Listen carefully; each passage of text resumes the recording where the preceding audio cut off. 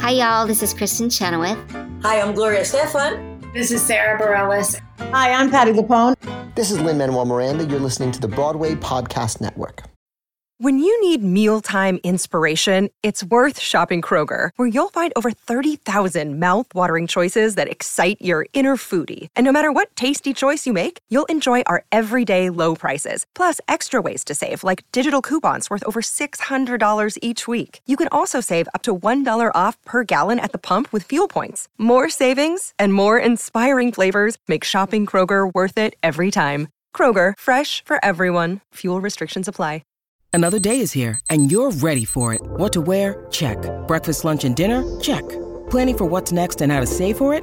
That's where Bank of America can help. For your financial to-dos, Bank of America has experts ready to help get you closer to your goals. Get started at one of our local financial centers or 24/7 in our mobile banking app. Find a location near you at bankofamerica.com/talktous. What would you like the power to do? Mobile banking requires downloading the app and is only available for select devices. Message and data rates may apply. Bank of America N.A., member FDIC. Hey everybody, this is Mike Abrams from The Wrong Cat Died, and I'm here with... Hey, it's me, Chris Adams, one half of Out for Blood, the story of Carrie the Musical. And we are excited for this bonus episode of The Wrong Cat Died, where we're going to talk about the Out for Blood book and Chris's experience and the podcast and cats and everything else. But we wanted to bring it to both of our listeners. So, Chris, tell us a little bit about the book and what we're going to hear. So if you're listening to this on the Out for Blood feed, you probably already know that Holly and I have spent a good 2 or 3 years exploring the history and mysteries of Broadway's greatest flop, Carrie the Musical. And since then, I've written a book with even more interviews, even more backstage stories. And it made sense to chat with Mike about our love of niche, bizarre 80s musicals. Yeah, and if you're listening to this on The Wrong Cat Died feed, you will know that Carrie, you might not know, but Carrie has a huge influence on the 80s musicals. And so we talked about that, the book, Cats, the musical, the crossovers between Grisabella's and Carrie's, and all kinds of fun stuff. So enjoy this episode of The Wrong Cat Died discussing Out for Blood. There's a cat over here. There's a cat over there. And the wrong one died. And the wrong one died.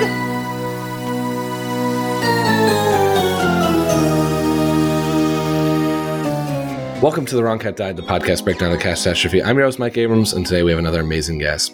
He is a fellow podcaster as part of the Broadway Podcast Network with a show called Out for Blood, which is exploring the debacle that was the Carrie musical. And he now has a book about the show releasing in July called Out for Blood. And he discusses a little bit about how cats influence Carrie. And so that's what we're here to talk about today. So welcome, Chris Adams, and thank you for joining me.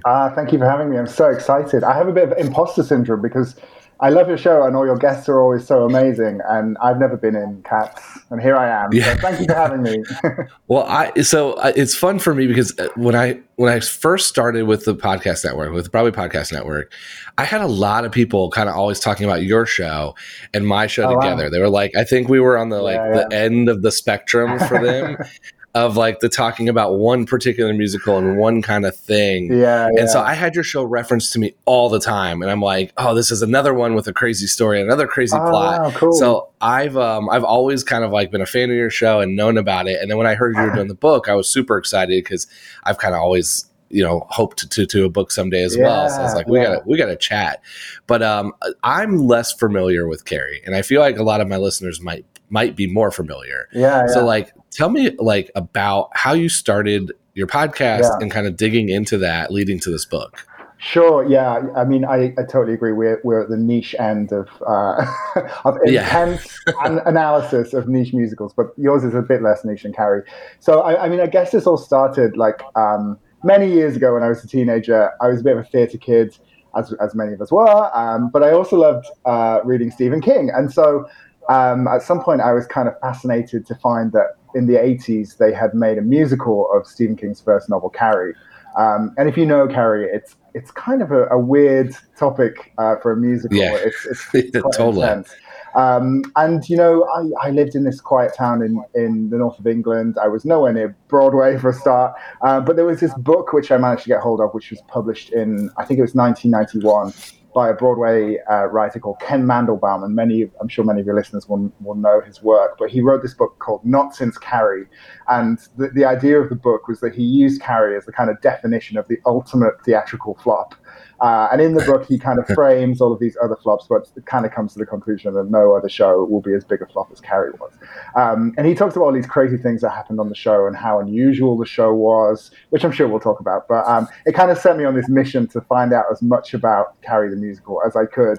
And I got hold of a video bootleg, an old school VHS, and kind of remember watching it open mouthed because it was just this, this bizarre, unusual show. And I just kind of got this fascination with it and just wanted to find out as much about it as I possibly could. And I guess years later, skip forward a decade or so, I met my good friend Holly Morgan, and we kind of watched the show. We did shows together at university, and we also became obsessed together with Carrie. And then skip forward more time, we get to COVID-19. By this time, I worked in theatre off stage, but that meant I had no job for a long time. Holly and Tom had kind of launched their own podcast about a different subject, but we were kind of talking about other things we could do. They had the equipment, they figured out how to make a podcast.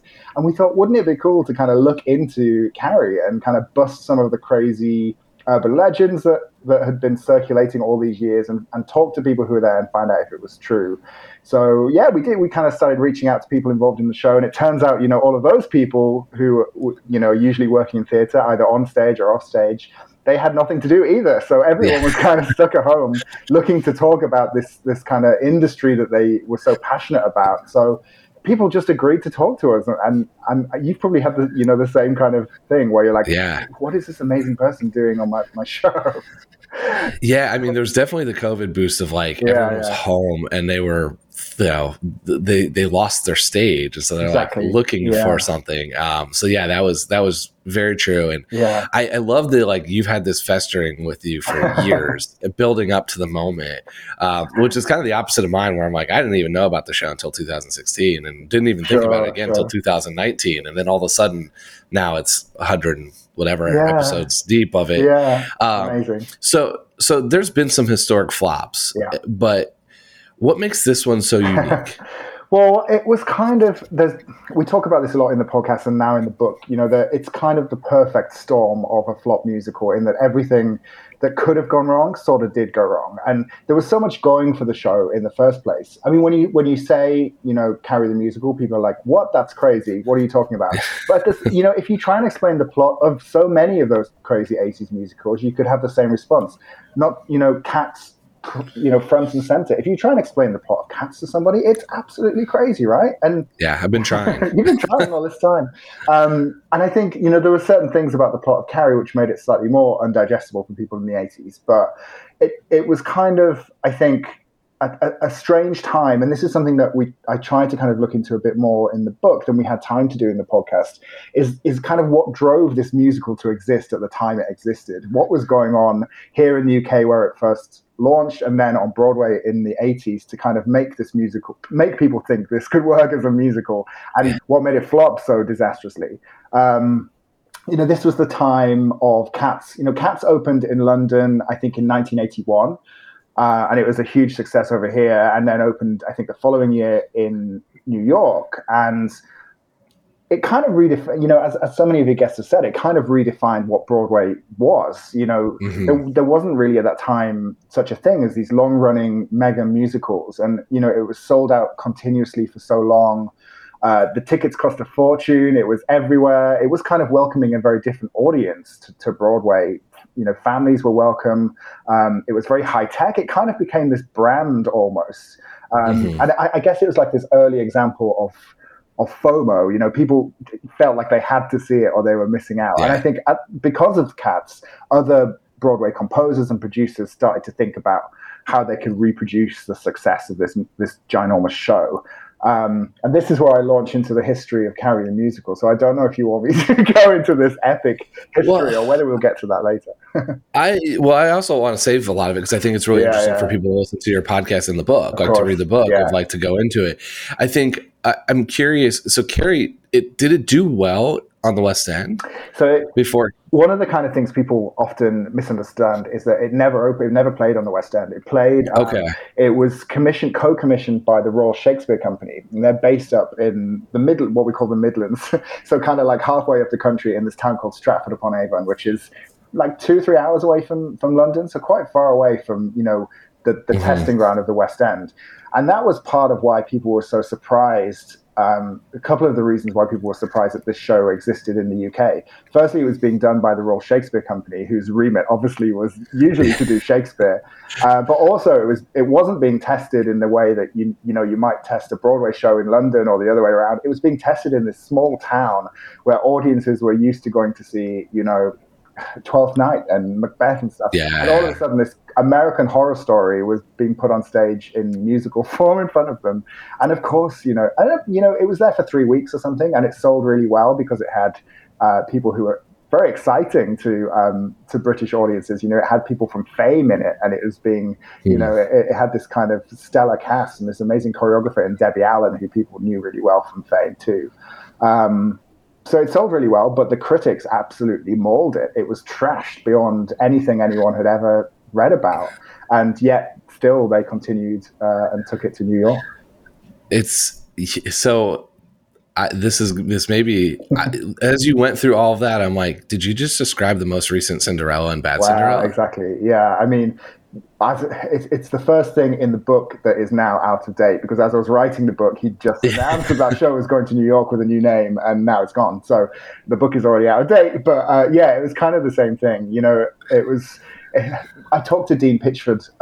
We talked to Dean Pitchford, who's the lyricist of Carrie, for the podcast. And one really interesting thing he talked about was how you test musicals and how you get a sense of how an audience is going to respond. And he described the feeling of he and his two writing collaborators standing at the back of the theatre in Stratford, thinking, this is the complete wrong place to test this musical for Broadway. Yeah. This is as far away from Broadway as you could be.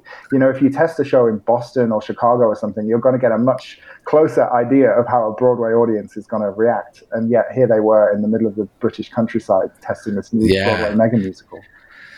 It's so, I mean, this is where, as someone who's not like a theater insider really knows, I mean, I've learned more over the years, like the past 3 years, but the business side of things is really fascinating. And I do think I was confused when Bad Cinderella, as much as I love Bad Cinderella, I might be in the minority there, but I loved it. I thought it was really campy and fun. But I was like, why is this coming here when it did so poorly? And they didn't really change much. They kind of just made some adjustments. So you didn't really you had a real test in there. Yeah. But this is also with Carrie, it feels like some of it's right place, right time, because there's now every book and movie and everything turned into musicals, and there's a roadmap of success there, whereas that wasn't as common when this happened, right? When they did it in the 80s, that wasn't, there's not the Pretty Woman and Tootsie every Life of Pi and every version of book or movie turned into musical that's possible. I think it's a really interesting point. I think, it was an early example, I guess, of an IP based show, something that already existed, but it was not an obvious thing to make a musical about. I think now people are much more accepting of trying, to do unusual stories on stage. But this was the 80s when people were used to very comfortable show, Shakespeare and revivals of comfortable musicals from the 50s and things on Broadway. This was a show about, a girl who has telekinetic powers triggered by her first period, who kills all her classmates. This was not comfortable material for Broadway, and you begin to think that's maybe why it didn't do so well. But I mean, like Cinderella, not much was changed between London and New York. A big change was the replacement of one of the leading ladies. Barbara Cook, who played Margaret White, Carrie's mother in the UK, pulled out of the show because she hated it, basically. And she was replaced by Betty Buckley, who you all know from the Cats universe, was big on Broadway, especially at that time, only a couple of years after originating Grizabella in the Broadway cast of Cats. So there's your first Cats link, Cats-Carrie connection. Yeah. So I'd love to hear a little bit about how you decided to transfer podcast to book? Like, you obviously have dug really deep into it, but you're covering it in just an audio format. And then now you're adding more to it and putting it in print. And, to some of it, you said it's cool to have a documented history. But at the other point, like we just talked earlier, like it's a moment, it's a snapshot from today, because then the Bad Cinderellas and everything in the future, until you do second versions, you update them. Yeah. But like, how did you decide to make that change in format? I think I was always surprised that there wasn't. There was obviously the Ken Mandelbaum book, but that was written just after the show closed, and really nothing had been written much about the show ever since, with the kind of feeling of retrospect. And the interesting thing about Carrie is that, unlike most flops, it kind of had this renaissance. Through the 90s, there was this huge fan demand for bootleg recordings and photos and reviews and stuff. And then the writers kind of continually refused to have anything to do with it until 2009, when they started to rewrite it, and there was a revival of the show in 2012, which is quite unique, in the world of flops. So I think when we were doing the podcast, we were kind of releasing the episodes a bit on the fly. The more people we spoke to who had been connected with the show, the more contacts we were making. And because we were really sort of recording it as we went along, we had this backlog of people really that we would have loved to include it in the podcast, but we never got round to we tried to retrospectively slot a few people in later on, but we kind of told the story chronologically, so it was a bit difficult to do that. So we had this amazing list of people that I knew that I would love to speak to about the show. And then as kind of COVID restrictions eased off and it was possible to go out and go to archives and libraries, I was able to kind of find interview recordings from the time and, technical drawings of the set and all this kind of cool stuff. So it just there was just so much more material that I thought could be shaped into a book and kind of dive a bit more into the kind of cultural history of what was going on at the time of the show, as I say, to kind of figure out a bit more about why the show happened, why it flopped, not just what happened. And I kind of I was very lucky in that I managed to speak to someone at Methuen, which is a theatre publisher. And the guy there had actually listened to the podcast, which kind of gave me this head start, I suppose. And he kind of saw the value in that deeper dive into the show. And I was just hugely lucky to kind of have that connection. And here we are. Yeah. Were you able to talk to anybody that went to that first 3 weeks in the English countryside? Yeah, we spoke to a couple of audience members who'd seen it there. We knew that we wanted to kind of tell more than the story that existed on Wikipedia, if that makes sense. There's this kind of top-line story of the show and all this crazy stuff that supposedly happened. We knew that we wanted to get a broader story. So we wanted to speak to not just the people who wrote the show, but the cast, and then people who were backstage, people who saw the show, people who worked in the theaters that it was on, to kind of get this 360-degree kind of picture of what had happened and different perspectives. So we spoke to people, and people's memory. It's interesting. It's been a really interesting study of people's memories, because there are these kind of urban legends that have developed, and people start to tell those stories, and then they're like, oh, maybe that didn't happen the way I remember. This is actually what I remember. And you kind of start to pick their brain. And it's a long time ago, it's 35 years ago. So I can't remember. Well, I was like 35 years ago, but like most people can't remember what they were doing that long ago. So to kind of pick these details out of people and get them to recall these really fantastic stories has just been such a pleasure. Yeah, it's such a good point too, because like I've talked to so many different productions over the years, and it's like I can have with somebody who just finished their tour or still in like on their show doing Cats, I'm getting like deep dives into the analysis of the characters. Yeah. Then I talked to somebody on like the third tour in '87, and they're like, "Yeah, here's kind of the loose." Like they remember the stories about being on tour and the other stuff, but like their character analysis, they remember the basics. And so it is an interesting dive into that of like having so many years of that. Yeah. I also love that, that they revived the show, because it gives me hope that maybe the 2019 Cats movie will get another light of day, because they've all done the exact same thing. They've all stepped away from it. No one wants to be associated with it. You think that could be like a re-release, a re-edit at some point in the future? I still firmly believe that if you took what they shot, there's probably a good movie there, but the current edit choices were questionable in my opinion. Interesting. Well, here we are. Maybe in 35 years we'll be back talking about the movie. Yeah, we'll be right. Yeah. I hope in 35 years this podcast is not still going. But there'll be a new medium anyways. Apple just launched all their stuff, and There's going to be some VR and AI stuff coming in here. Yeah. So tell me a little bit more about the other Cats influences, because like there's obviously the Betty Buckley, there's the show kind of being on at the same time. What other Cats influences you find? Because I know you mentioned you talked about some in the book. Yeah, so I think like the biggest obvious thing is that Cats was just dominating Broadway at the time, and I think other writers, other composers, producers were looking at it and thinking, how do we replicate this success? And Cats obviously originally was directed by Trevor Nunn, who was the joint artistic director of the Royal Shakespeare Company. So his kind of co-artistic director was Terry Hands, who would direct Carrie. So there's a really kind of two directors who are very close. Trevor Nunn gets this enormous international success with Cats, and later he also directs Les Miserables. So Terry Hands, Terry Hands sadly is no longer around to tell this story, but presumably Terry was looking on and thinking, how do I get a piece of this mega musical action? What could I adapt for the stage that could kind of do this huge Broadway piece?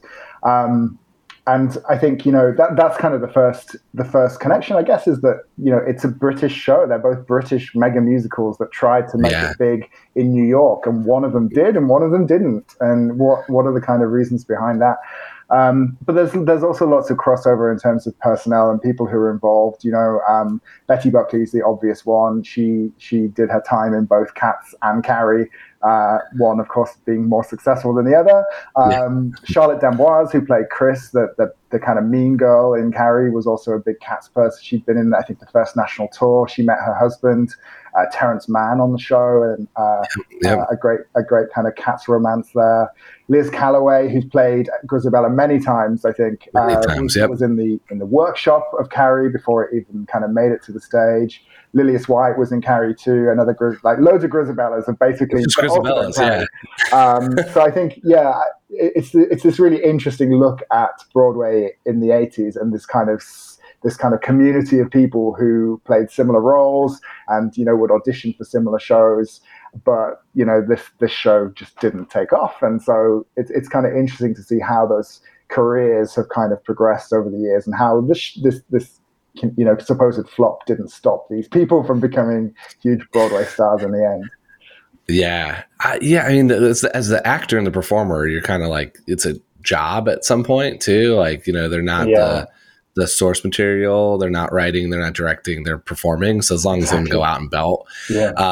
But yeah, it is. There's so much, and there's still even today we still see stuff come up and down all the time, and there's a lot of IP turned to musicals, and but back then it's very different, and I think that's what makes this one so unique, and also just it's kind of a weird story to begin with. It's an interesting choice of all the things to pick. Yeah, I mean, there was people always say this show would never have worked on Broadway. The plot's too crazy. But like I say, the plot of Cats is possibly crazier. Yeah. The plot of, if you try and explain the plot of Starlight Express to someone, or even stuff like Evita, if you try and say, oh yeah, we're doing this new musical about a dictator's wife, people are like, that's crazy. But most Broadway musicals are a bit crazy if you spell out the plot. Totally. We're gonna take a quick break, and then we'll be back for more of The Wrong Cat Died. Okay, round 2. Name something that's not boring. A laundry? Ooh, a book club. Computer solitaire, huh? Sorry, we were looking for Chumba Casino. That's right, ChumbaCasino.com has over 100 casino-style games. Join today and play for free for your chance to redeem some serious prizes. ChumbaCasino.com. No purchase necessary. Void where prohibited by law. 18+ terms and conditions apply. See website for details.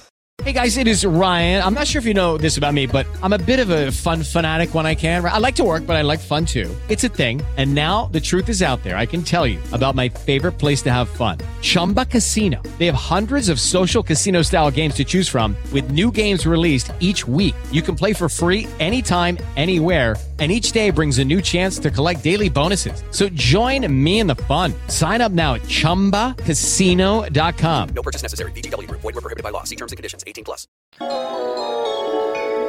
So let's talk a little bit about Cats in general, not related to Carrie, but how much, like how much are you a fan of it? How much do you know? I mean, how many times have you seen it? Like, give me your Cats experience. So I got to admit, I am not the biggest fan of Cats. I've seen the show once a long time ago, and obviously the movie. I think for some reason I've seen the movie twice. I don't know why. I'm one of the few people who has in the cinema and then on TV as well. So yeah, I mean, I have to admit, Cats is one of those shows.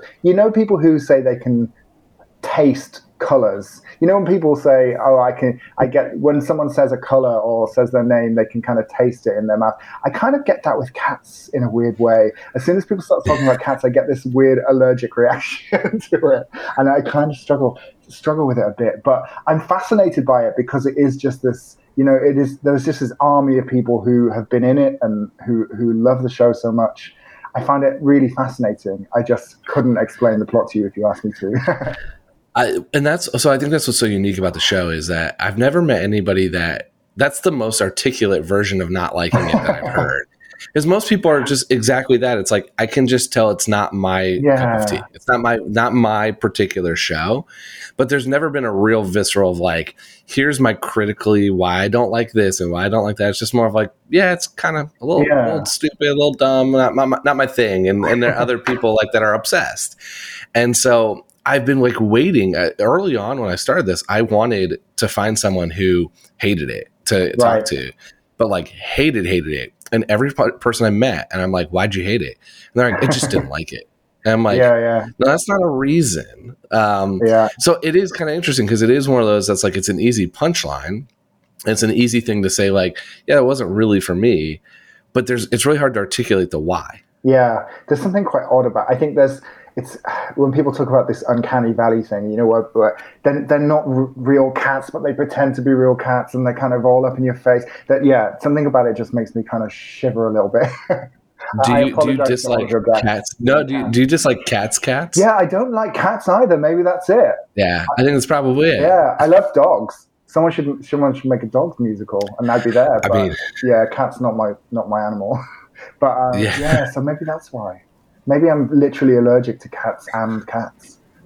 This is what we're trying to figure out here is what caused. How old were you when you saw it the first time? Were you a kid or were you? I was a teenager. I think I was on a school trip to the West End, I guess. This is the thing. I really can't remember a huge amount about it. And I think in my head, I kind of have pieced it together over the years. And then when I saw the movie, I was like, "Is this what Cats is? This is crazy. Yeah. It doesn't make any sense." I think, as mad as Carrie is, at least there's a sort of vague plot in there somewhere. And at least, the characters have got things on their minds and things to do. But Cats just seems to be a lot of cats, walking around and getting sad and angry and it's very dance heavy. And so if you're not I'm not a dancer. And so I'm like, oh, that looks really hard. But I'm not like the choreography is more of just like I'm a spectator, not understanding anything about it. Yeah, exactly. I think that's why, I do find it really fascinating. I think, I appreciate that the dancing and the choreography is amazing. And, the people in the show must be amazingly talented. And I think what I found from looking into Carrie so much is the thing that interests me is the kind of context of how something came together. And I think the story of Cats itself, the making of Cats is a really fascinating story, and the branding of Cats. I work in marketing, and the story of how Cats became this kind of worldwide phenomenon through branding and the way it was promoted so differently to other shows at the time. I think that side of things really fascinates me. The kind of story of Cats fascinates me a bit less. Yeah. Yeah, well, there's mass appeal because there's so little plot. You almost don't even need to be able to understand the language. Like it's translate. Like I could go see the German version in German, not speak German, and still follow most of it. Like I'm pretty sure I'd be able to comprehend. I mean, I guess I for sure now would, but like even before, it's like you'd get the general idea of this one they don't like. She comes back. They celebrate her at the end. Like that's pretty much it. So it is interesting to hear that you didn't see it, but you would have been before the Street Tugger. So you would have been, I was like, could that have been the reason? But no, you would have been. I've heard about this. I've heard about the rapping, and I don't think that was it. I wish maybe I saw it on tour or something, because I can't even I feel like if there was someone really famous in it, I would remember that, but I don't think there even was. So, now, have you seen the VHS 1998 like stage pro shot version? I guess not a pro shot. Yeah. They actually did. So you should watch that and then come back and tell me, because that's an actual. It's a movie that they did, but they hired all the performers for it. But it's much more of a here's a stage version, that they shot over 3 months, and that is the original choreography and the essence of Cats. And it's like, if that doesn't do it for you, then you're not in. Okay. But like seeing it once and then seeing the 2019 movie are very different. Yeah, exactly. That's why I feel unqualified to be on your show because I feel like I've missed the kind of quintessential Cats experience. So I'll go and find this VHS and watch it. And well, I've wanted you on for a while because I do I've always thought when people go to the Broadway Podcast Network, I do think that we sit in this weird little bubble on the side of the, I always, when you look at the amount of shows and for theater people, there's like hundreds of amazing shows, but you have like a diversity and inclusion one, you have someone about producing, and then you've got someone about auditioning. And then I'm like, then you got you and I over here exploring the essence of these like very strange shows of one show. And like, what happened in those, in those moments. And so it's always been fun to kind of have, our logos are usually together when they do stuff, and it makes it fun. They put us in like the obsession category on the BPM homepage because it's just so in depth rather than just broad. It's like these two have problems. So if you want to go sort those out with the two of them, come join. Let's do a little Cats rapid fire, which might be hard if you're not as familiar, but I'll do my best. I can help out here because there's only one important question, and I'm going to be mad if you pick Grizabella now because if you don't have an opinion, then you should at least agree with me. But if you could go and play one cat for one night, who would you want to perform as? So I can't choose Grizabella. That's what you're saying. You can. No. Grisabella's the last question if she's the right Jellicle choice. I think the good thing from what I understand about Grizabella, she doesn't have a huge amount to do until like the last 20 minutes of the show.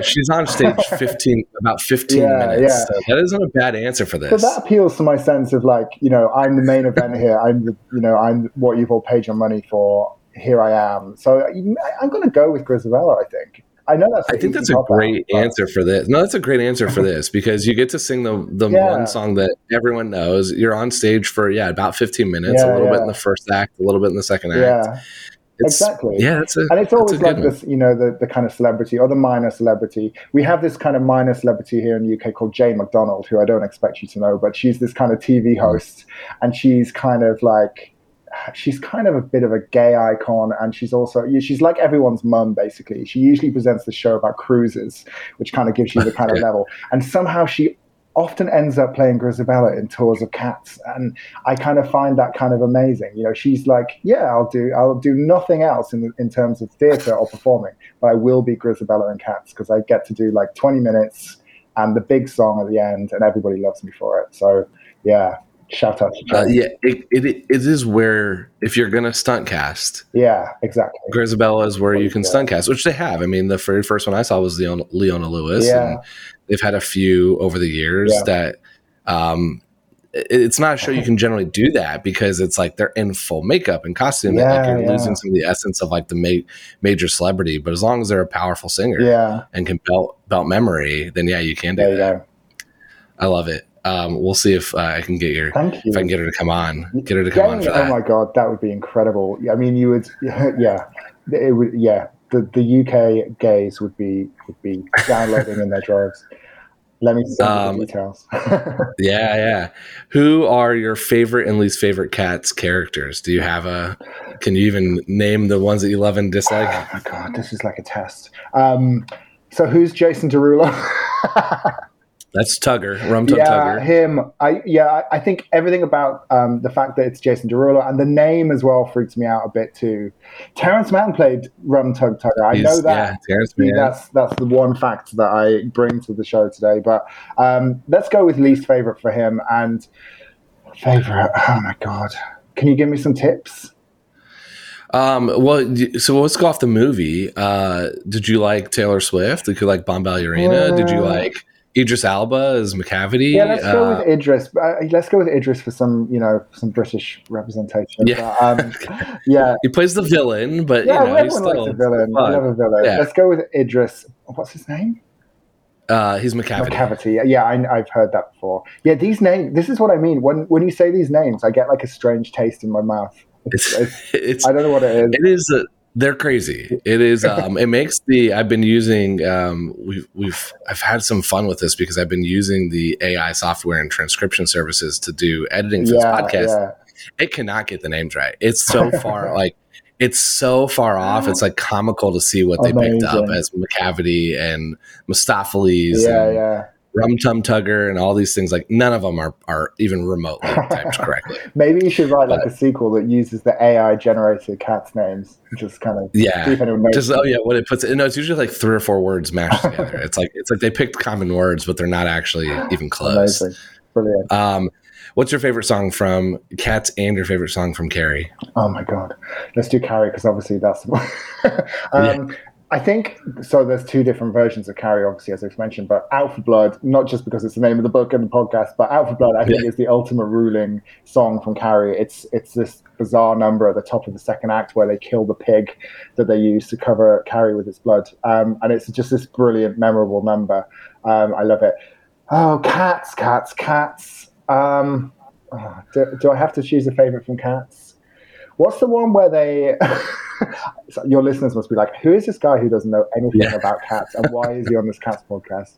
I can't choose Memory because that's kind of the only one I can remember. Yeah. Let's go with that because I think that's the only one that sticks in my head from it's the only one I knew when I saw it the first time. Okay. So it's fair to pick that. But that's the one this is the one I want you. This is the one I want you to think about for me. I argue that I don't think Grizabella is the right Jellicle choice. So I would love to know if you're going to defend Grizabella, I'm going to need a real defense. But if not, who would you pick as your Jellicle choice? And we're saying that the choice is a good thing, right? Depends on how you want to interpret it. Okay. Well, I feel like Grizabella deserves it because she's the kind of the diva star of the show. She deserves the big finale, and she goes up on whatever that what is that thing, like a swing? The tire. It's a tire. To the Heaviside Lair. I know that bit. So I suppose that's good. But in terms of the person who should die from Cats, probably Jason Derulo, otherwise known as Rum Tum Tugger. Probably Jason, because I think he was one of the worst parts of the movie. So let's kill him off. I like that. So I'm gonna make your vote the Rum Tum Tugger for the reason of that you just dislike Jason Derulo. Yeah. And that'll do. I love it. Any reason that's not Grizabella, it can be because of Jason Derulo. That's great. Cool. Let's do that. Let's say that. I love it. How can people stay in touch with you? Find the book? Let's plug everything here. Yeah, sure. Well, you can download the podcast here on the Broadway Podcast Network. The book is out at the end of July. It's also called Out for Blood. And our socials, we're Out for Blood Pod on Twitter, and Out for, if that's still around by the time this episode goes out, and Out for Blood Podcast on Instagram. And I'm Chris A on Twitter and Chris A31 on Instagram. Just a load of information for you there.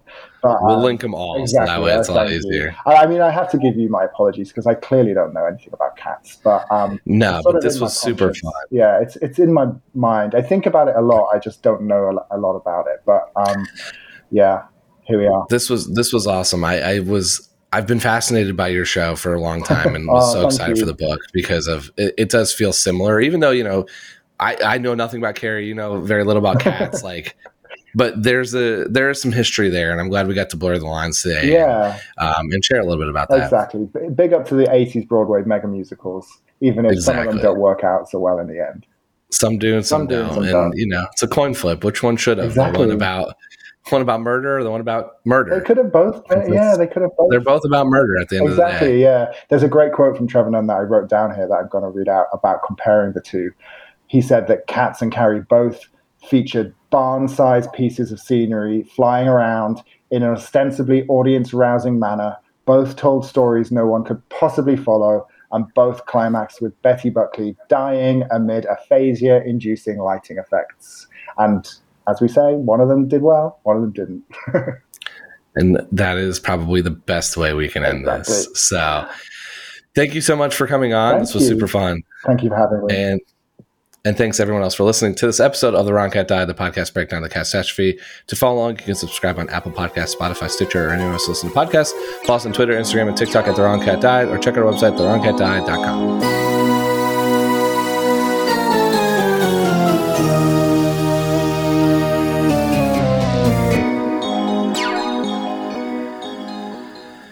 Hey, it's Leslie Odom Jr. here on the Broadway Podcast Network to tell you about the Rise Theater Directory, a program of Maestra Music. Rise is a national online resource designed to connect and empower backstage and administrative and creative theater professionals from underrepresented backgrounds.